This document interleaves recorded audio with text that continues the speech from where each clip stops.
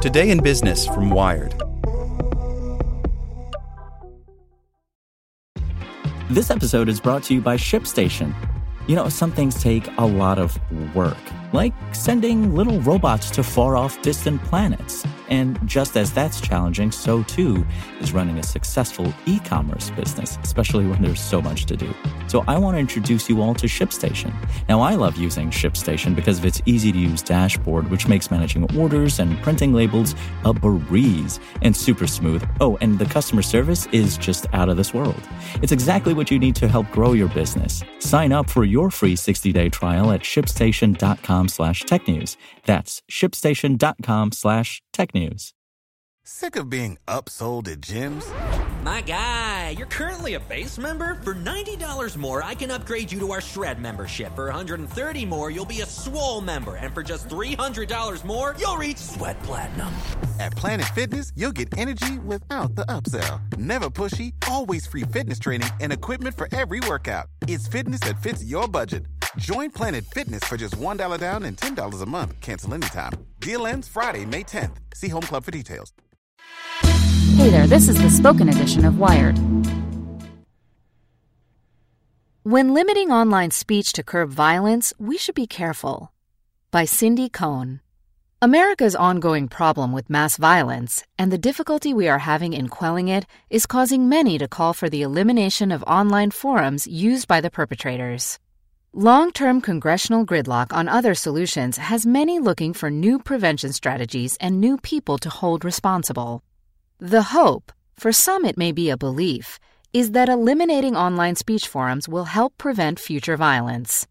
This is understandable. Everyone wants to live in a country where they are safe in their local stores, at festivals, and in other public places. The vile ideas driving shooters whose actions have caused unspeakable pain and loss are in plain view on 8chan, and the thought that we could just make them go away has strong appeal. But this is also a critical moment to look closely at what is being proposed and pay attention to the potential consequences for us all. We all rely on our internet communities for connection, information, and organizing against violence. The same mechanism used to eliminate online forums hosting objectionable speech are all too often used to silence marginalized voices of people who have important things to say, including those drawing attention to hate and misogyny. Rules prohibiting violence have already taken down Syrian YouTube channels documenting human rights violations, while Facebook discussions by Black Americans about racism they have experienced have been removed as hate speech. Two key strategies have emerged to hold online forums responsible for violence: deplatforming and increasing the liability imposed on Internet intermediaries by changing Section 230 of the Communications Decency Act, CDA.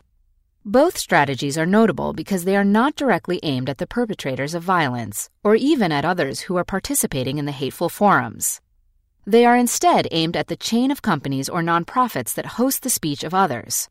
For either approach, there is a reason to tread carefully.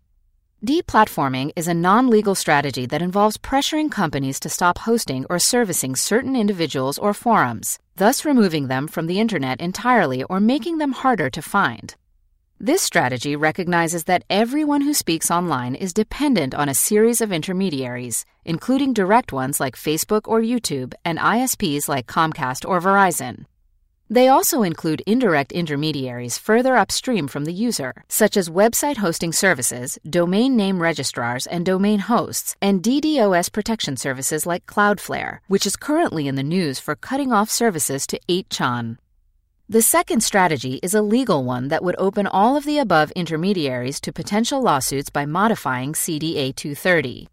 Paradoxically, this law has passed to ensure that hosts could moderate content on their sites, protecting them from liability for both taking speech down and leaving it up.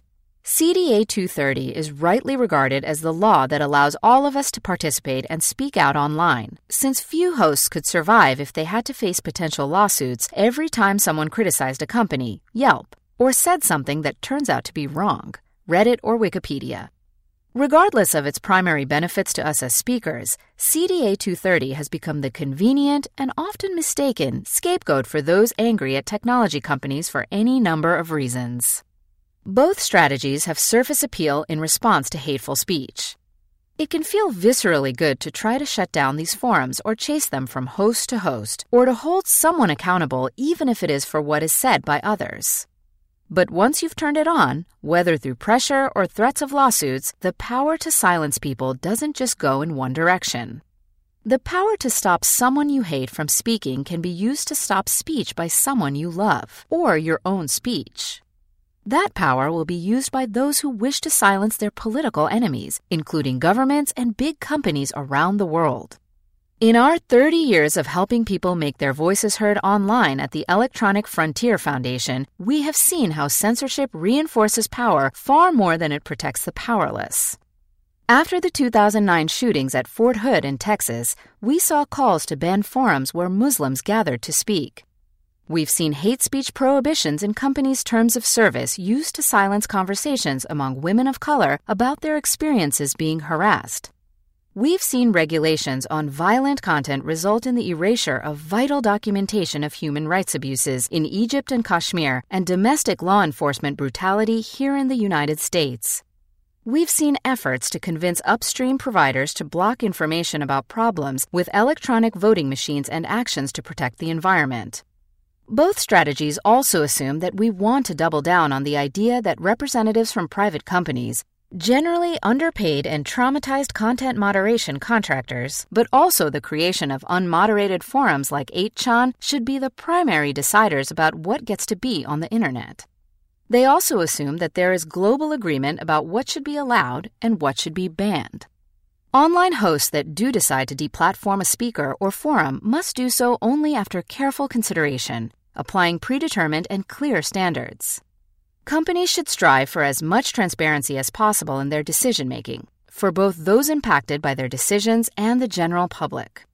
They should have robust and ready processes to correct errors and guard against those who will inevitably try to game the rules to silence their enemies. In response to ongoing issues with the major hosts of user-generated content, EFF helped write and promulgate the Santa Clara Principles in May 2018 to try to outline some basic transparency and due process standards that those companies should implement when they directly host user-generated content. Deplatforming and eliminating Section 230 both satisfy a craving to do something, to hold someone or something responsible. But make no mistake, both carry great risks if we want the internet to remain a place where powerful entities cannot easily silence their less powerful critics. When you need mealtime inspiration, it's worth shopping Kroger, where you'll find over 30,000 mouth-watering choices that excite your inner foodie. And no matter what tasty choice you make, you'll enjoy our everyday low prices, plus extra ways to save, like digital coupons worth over $600 each week. You can also save up to $1 off per gallon at the pump with fuel points. More savings and more inspiring flavors make shopping Kroger worth it every time. Kroger, fresh for everyone. Fuel restrictions apply.